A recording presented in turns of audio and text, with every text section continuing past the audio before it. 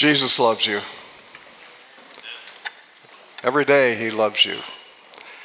As we saw in the passage that was read from Deuteronomy chapter 7, he's chosen to set his love upon you.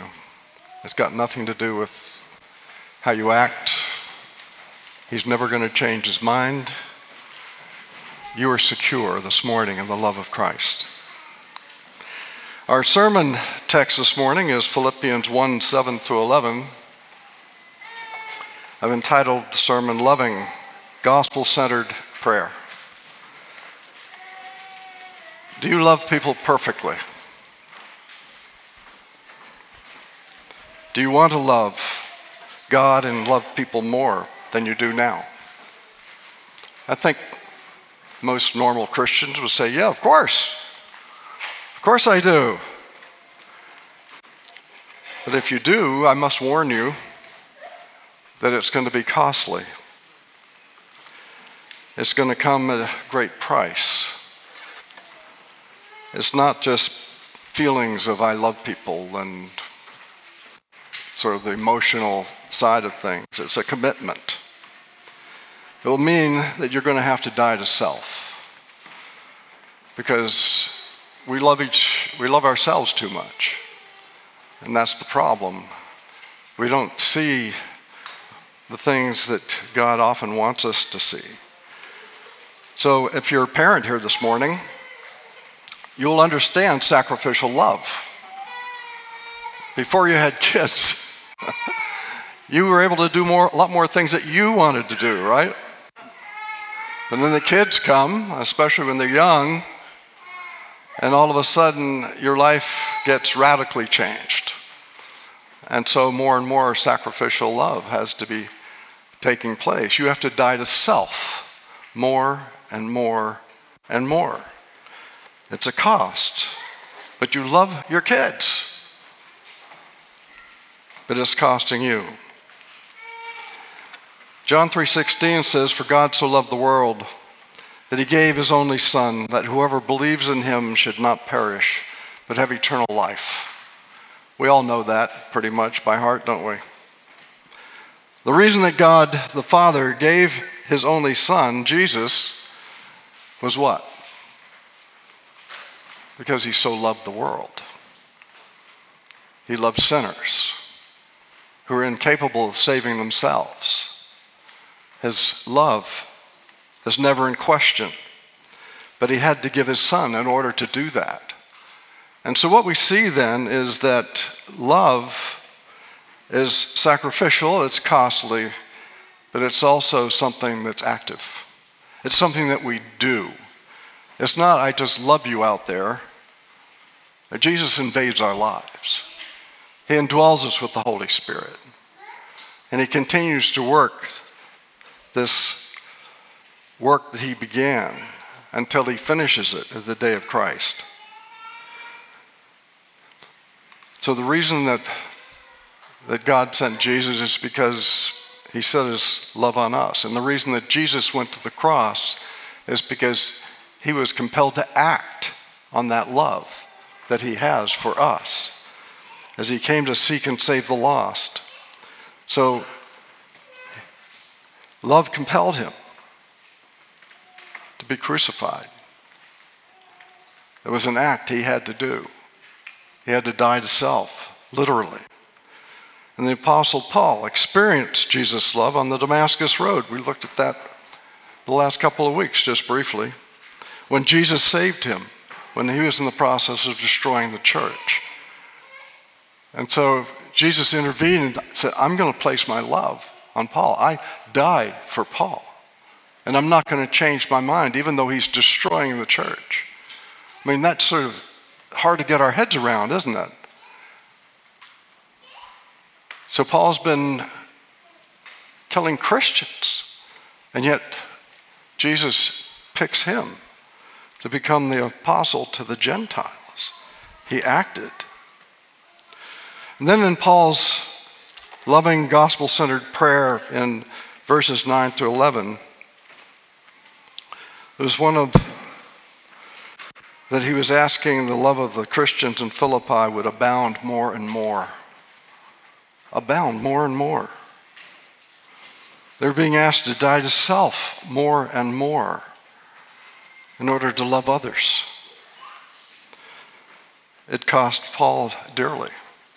The suffering he went through, the fact that he didn't have any Social Security, he didn't have an IRA, didn't have any type of high-paying job. He's a tent maker, picks up odd jobs now and then. He had to trust the Lord to provide for him. Jehovah Jireh. He was trusting in God and his provision, and he wasn't trying to work so hard to gain peace and security in the things that he worked at. These are things that God delights in giving us as we keep our eyes and our focus on him. Please turn with me now to Philippians 1, 7 through 11. And we're going to learn a lot more about loving gospel-centered prayer. Paul's going to teach us. If you would stand, please, for the reading of his word.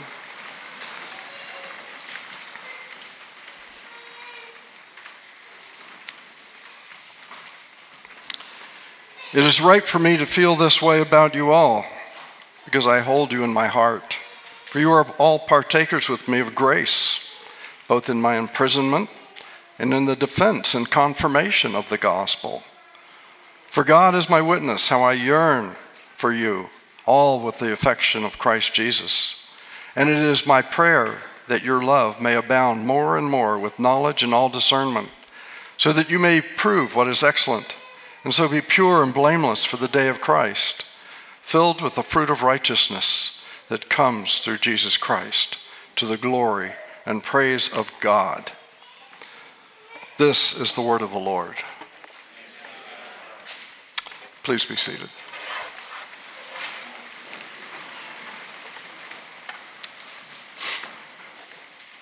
Let's look at our first point, Paul's love for the Philippians. Paul says in verse 8, how I yearn for you all with the affection of Christ Jesus. In verses 7 and 8, Paul told the Philippians how much he loved them. He gave them praise. But this was the same Paul who earlier, before he became a Christian, was after to kill these same types of people. And now he loved them.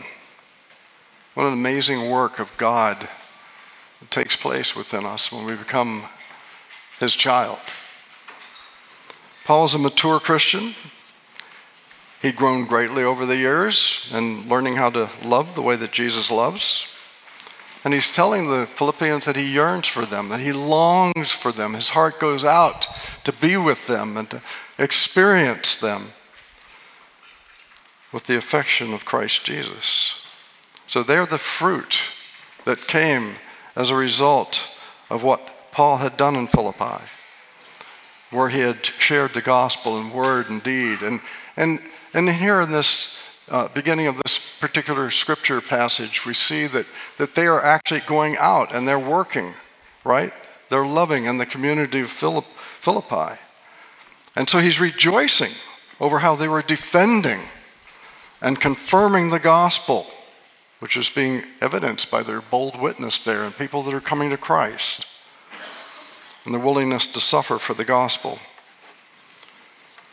So now they're beginning to live more and more for the kingdom of God, underneath the authority of God, to be disciples of Jesus Christ.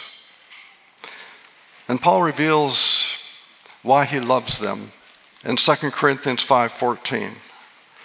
For the love of Christ controls us. Does the love of Christ control you?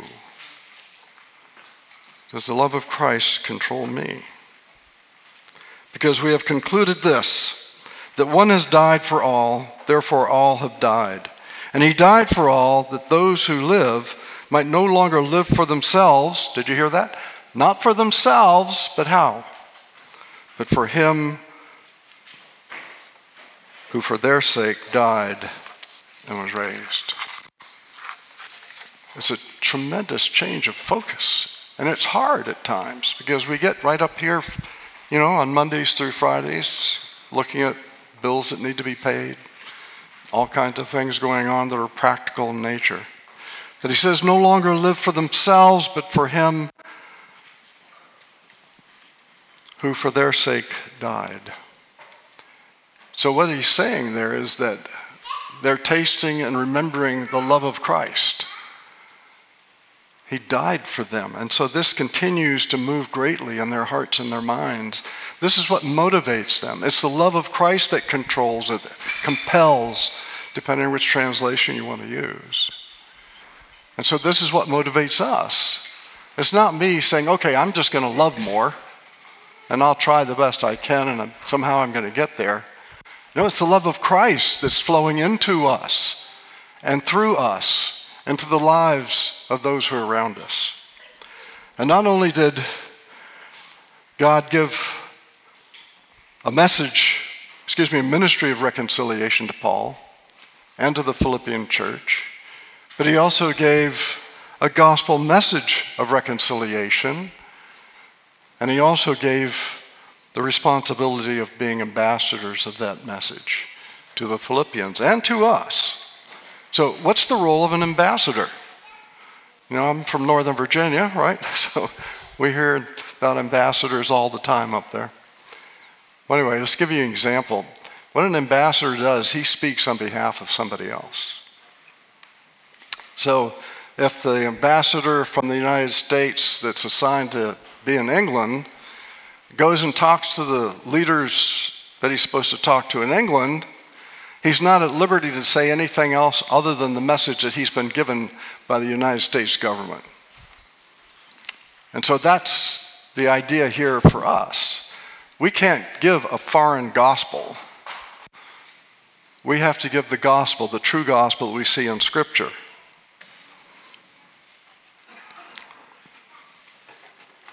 And so Paul was excited that the Philippians had joined him in being ambassadors of that same gospel. And he wants us to do the same. Now let's look at our second point in our outline, the content of Paul's prayer for the Philippians in verses 9 through 11. And it is my prayer that your love may abound more and more. How is it supposed to abound? It says, with knowledge and all discernment, so that you may approve what is excellent, and so be pure and blameless for the day of Christ, filled with the fruit of righteousness that comes through Jesus Christ to the glory and promise of God. So this is a gospel-centered prayer. We need to break it down and see what's being taught to us here. For this is a very valuable thing for us to understand. How should we pray? And of course, this is an intercessory prayer.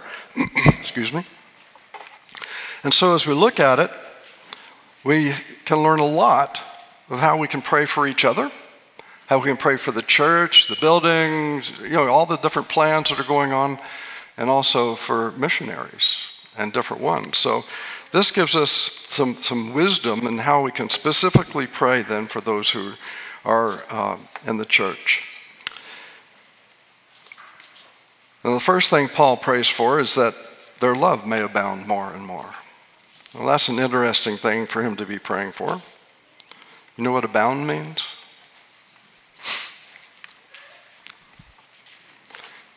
Abound means above and beyond, ever increasing and rich.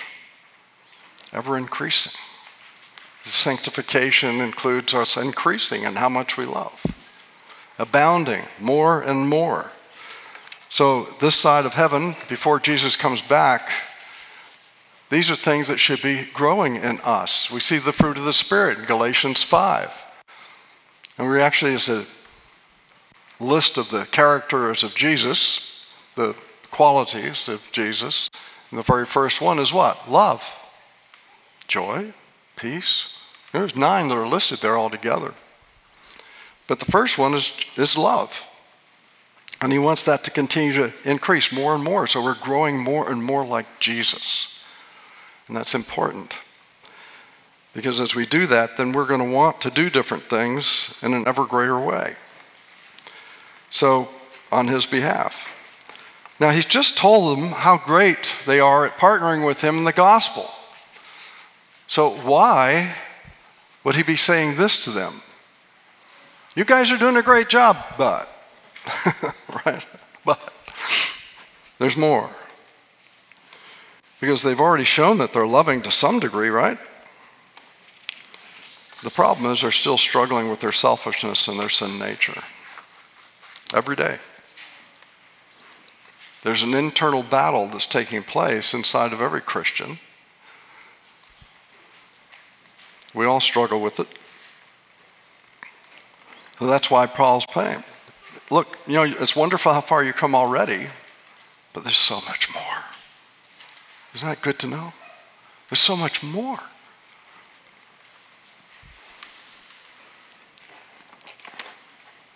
Some of the ways in which our sin nature and our selfishness, basically 2 words mean the same thing. Selfish sin nature. That's where we live for ourselves and think about ourselves all the time. Well, there's some specific examples in Galatians 5:19. Sexual immorality. Just look at our society right now. Impurity. Idolatry. Jealousy. I know nobody here is ever jealous. Fits of anger. You guys never get angry, do you?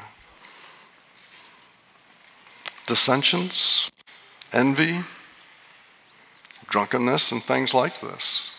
It's a long, long list.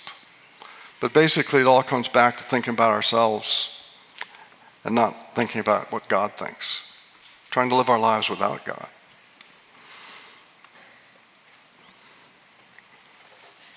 Do you love your enemies? Pray for those who persecute you? Jesus did. How much do you love money versus God? These are hard questions. Where is your pride showing up? Are you convinced that you're a sinner? Are you a good person? Because we aren't good. But so quickly we think we're good because we're better than the world out there, right? We're sinners saved by grace. And our biggest problem is we don't really believe how much we sin and how much we need to grow in love. We're too busy thinking about ourselves a lot. Now, I don't want you to feel like you're being beaten up this morning. That's not the intent. It's to get you thinking about these things.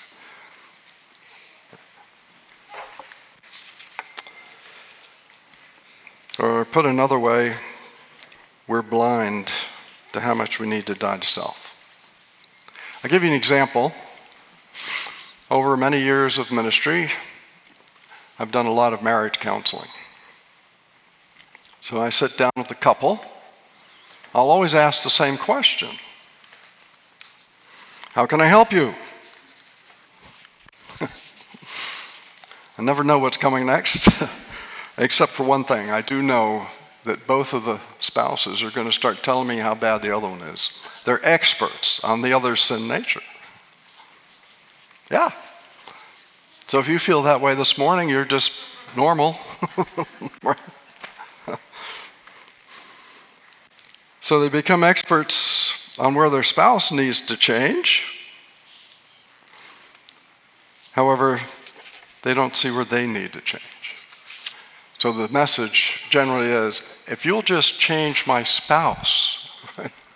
Pastor Brian, just change my spouse, because then I'll be happy. Well, the problem is, they need to work on their holiness and not their happiness. Because through holiness comes the happiness. When you put the happiness first, the holiness doesn't ever get addressed. And how many wives want to see their husbands change? How many husbands want to see their wives change so we can have a better marriage? See, there's sin in both spouses always. It's not necessarily 50-50. In fact, it's rarely 50-50. But they both need to change through the power of the Spirit and abound in love more and more towards each other, which requires death to self. Death to self. So, every marriage in here this morning is the same. Even if you're not seeing a counselor, the same principles still apply.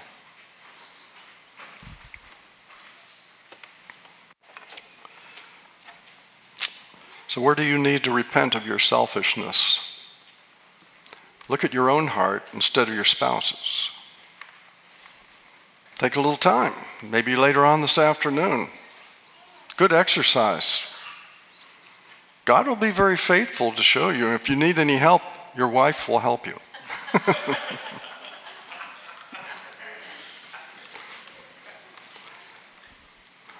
And so we've got to start removing this condemning attitude. There's a wonderful word that's used here called discernment. Knowledge and discernment. And see, discernment is seeing the facts. Discernment says, this is right, this is wrong. But condemnation brings guilt and shame on people. And you don't want to do that to your spouse or your children.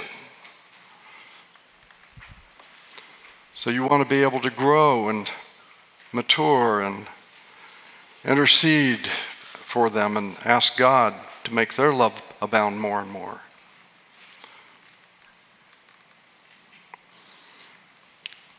When you do advocate for the forgiveness of your spouse before God, please forgive them, O Lord. Please help me to love them the way you love me. Amazing things start happening in your marriage. And so these kinds of relational things are not only true of the marrieds, but also the singles and for kids. So these are principles that will work in all these different settings. Now, it might come as a shock to some of you to know that my wife Diane is married to a sinner. Yes, I know it's true. I'm a sinner saved by grace. Praise the Lord. Kids, who can tell me where the love chapter is in the Bible? Shout it out if you know. Okay, adults. Where's the great love chapter in the Bible? 1 Corinthians 13. Yes, thank you. Thank you. Here we find, starting in verse 4, an interesting way in which we are to practically live with each other. This is how we should be interacting and in a way that's truly loving. Okay, so here's what it says. Love is patient and kind. Beautiful, we love that. I love it when my wife is patient and kind with me. Love does not envy or boast. It's not arrogant or rude. It does not insist on its own way. It is not irritable or resentful. It does not rejoice at wrongdoing, but rejoices with the truth. Love bears all things, believes all things, hopes all things, endures all things. Love never ends. Now, I would like to encourage you all to put those verses up on your fridge. So practical. So practical. Because why? Because the family goes in the fridge a lot. But what we need to know is, when are we being loving and when are we not being loving? And so as we get these verses down inside of our hearts and our minds, we can say, wait a minute, I really wasn't very patient with my spouse today. And some of the things I said to my kids weren't very kind. I kind of bossed them around today. I've been guilty of all this, of course.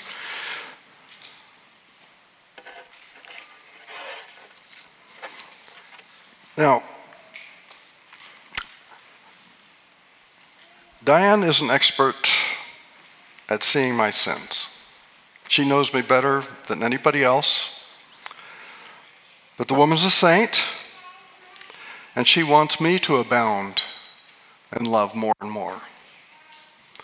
So I'd like to share with how she usually, not all the time, she's not quite perfect, but a lot of the time, this is how she handles things when she wants to help me grow. So she does not condemn me. She discerns, right? And I need to know then and have discernment in how sin is operating in me that she's been able to detect.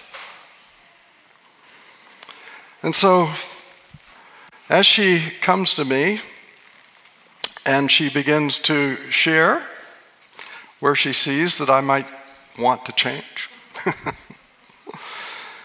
and as she does, that I might need to repent to go along with that so that God does change me, and I ask for the desires of my heart to change. But she always brings some concrete examples. And this is where the knowledge helps out. So I know that she loves me. I've been married 37 years, so we worked through those first, 35 pretty well. So I am convinced in my heart that she loves me and she wants my best and she wants me to grow in Christ-likeness. So that's never in doubt. So when she brings concrete examples, that really, really helps. So it gives me knowledge. Brian, you know what? Every time, this particular thing happens, I've noticed. And here's 3 examples of where I believe you might want to think about, possibly having some sin in that area. And what can I say, right? I can always tell when she starts in on one of these because it's like, you know what, hon? Can we talk? I know I'm in trouble. And so she never condemns me. It's always for my best. And what a joy that is, because she wants my love to abound more and more in knowledge and all discernment. And as I'm convicted of sin, then I'm at the age now and the experience now that I don't argue with her. I listen. And most of the time she's right. I do reserve the right to say she's wrong, time to time, or I don't agree, but let's deal with the most of the time. And so as I want then to repent and not to argue with her, because I've heard her, then after I've done that, I ask her to pray with me. So she becomes the one who helps me, not just my critic, not the one who's condemning me, but she's part of the solution. Wow, does that make my heart sing? I'm not being condemned. I'm being loved the way that Jesus loves me. And isn't that how he does it? Through the Holy Spirit, convicting my heart of sin, then I repent, and then the Holy Spirit intercedes. Right? Romans 8:26. Jesus intercedes. So I've got all this prayer going up for me, but it's so precious when I can hear the voice of my wife praying for me. And the beauty is, she gets a better husband. Because I'm changing. And I'm becoming a person who loves her more. I'm becoming more sensitive. Hasn't always been that way.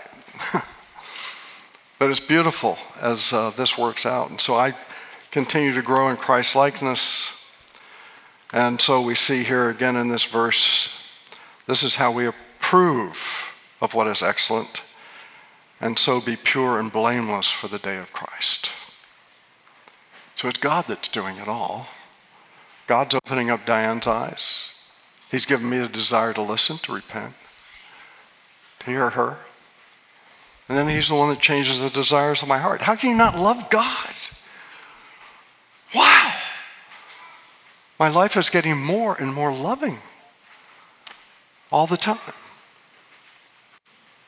Doesn't mean I'm free from sin. There's still plenty of sin going around. She can tell you.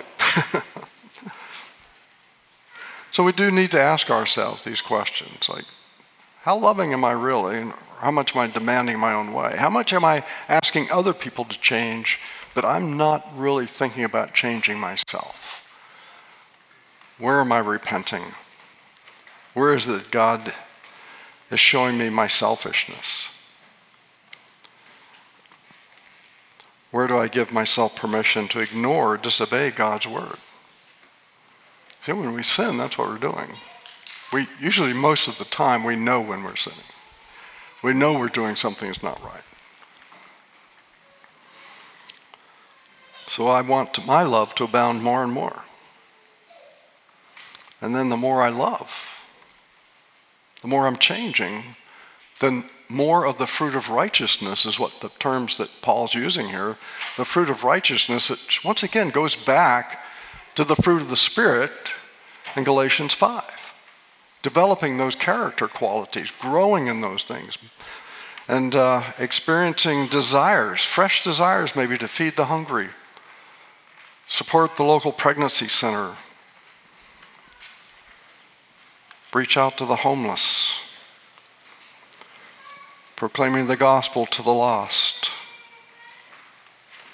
The more I see my daily walk as I get up every morning and go out, that's my mission field. I don't have to go visit a missionary. I am a missionary. I'm an ambassador. And I'm being sent out by Jesus every day to proclaim that message of reconciliation, that gospel message. And it's not got some big fancy program to it. It's how am I loving the people I encounter today? Do I invite them over for a meal? Do I invite them to a small group? You know, all the things that many of you are already doing. But love is going to abound more and more. And it's the love of Christ moving in us, causing us to want to do that. So Jesus' love is a costly love. So gospel-centered prayer always has its long-term focus on the day of Christ's return. That's important because the things that are negative that happen to you today have always got to be seen in view of the light of eternity or that day of Christ's return. Paul is bringing that to our attention for the second time in the first 11 verses of Philippians. He mentioned it earlier in verse 6. And now he's mentioning it in the prayer in verse 10. It's when he'll make all things right. So if I'm suffering right now for the gospel, he's going to make all things right. And he's going to wipe away every tear when he returns. Justice will be served, even though it may not feel like it's being served now. And it's not always. But we know it will be. We're sure that is going to happen.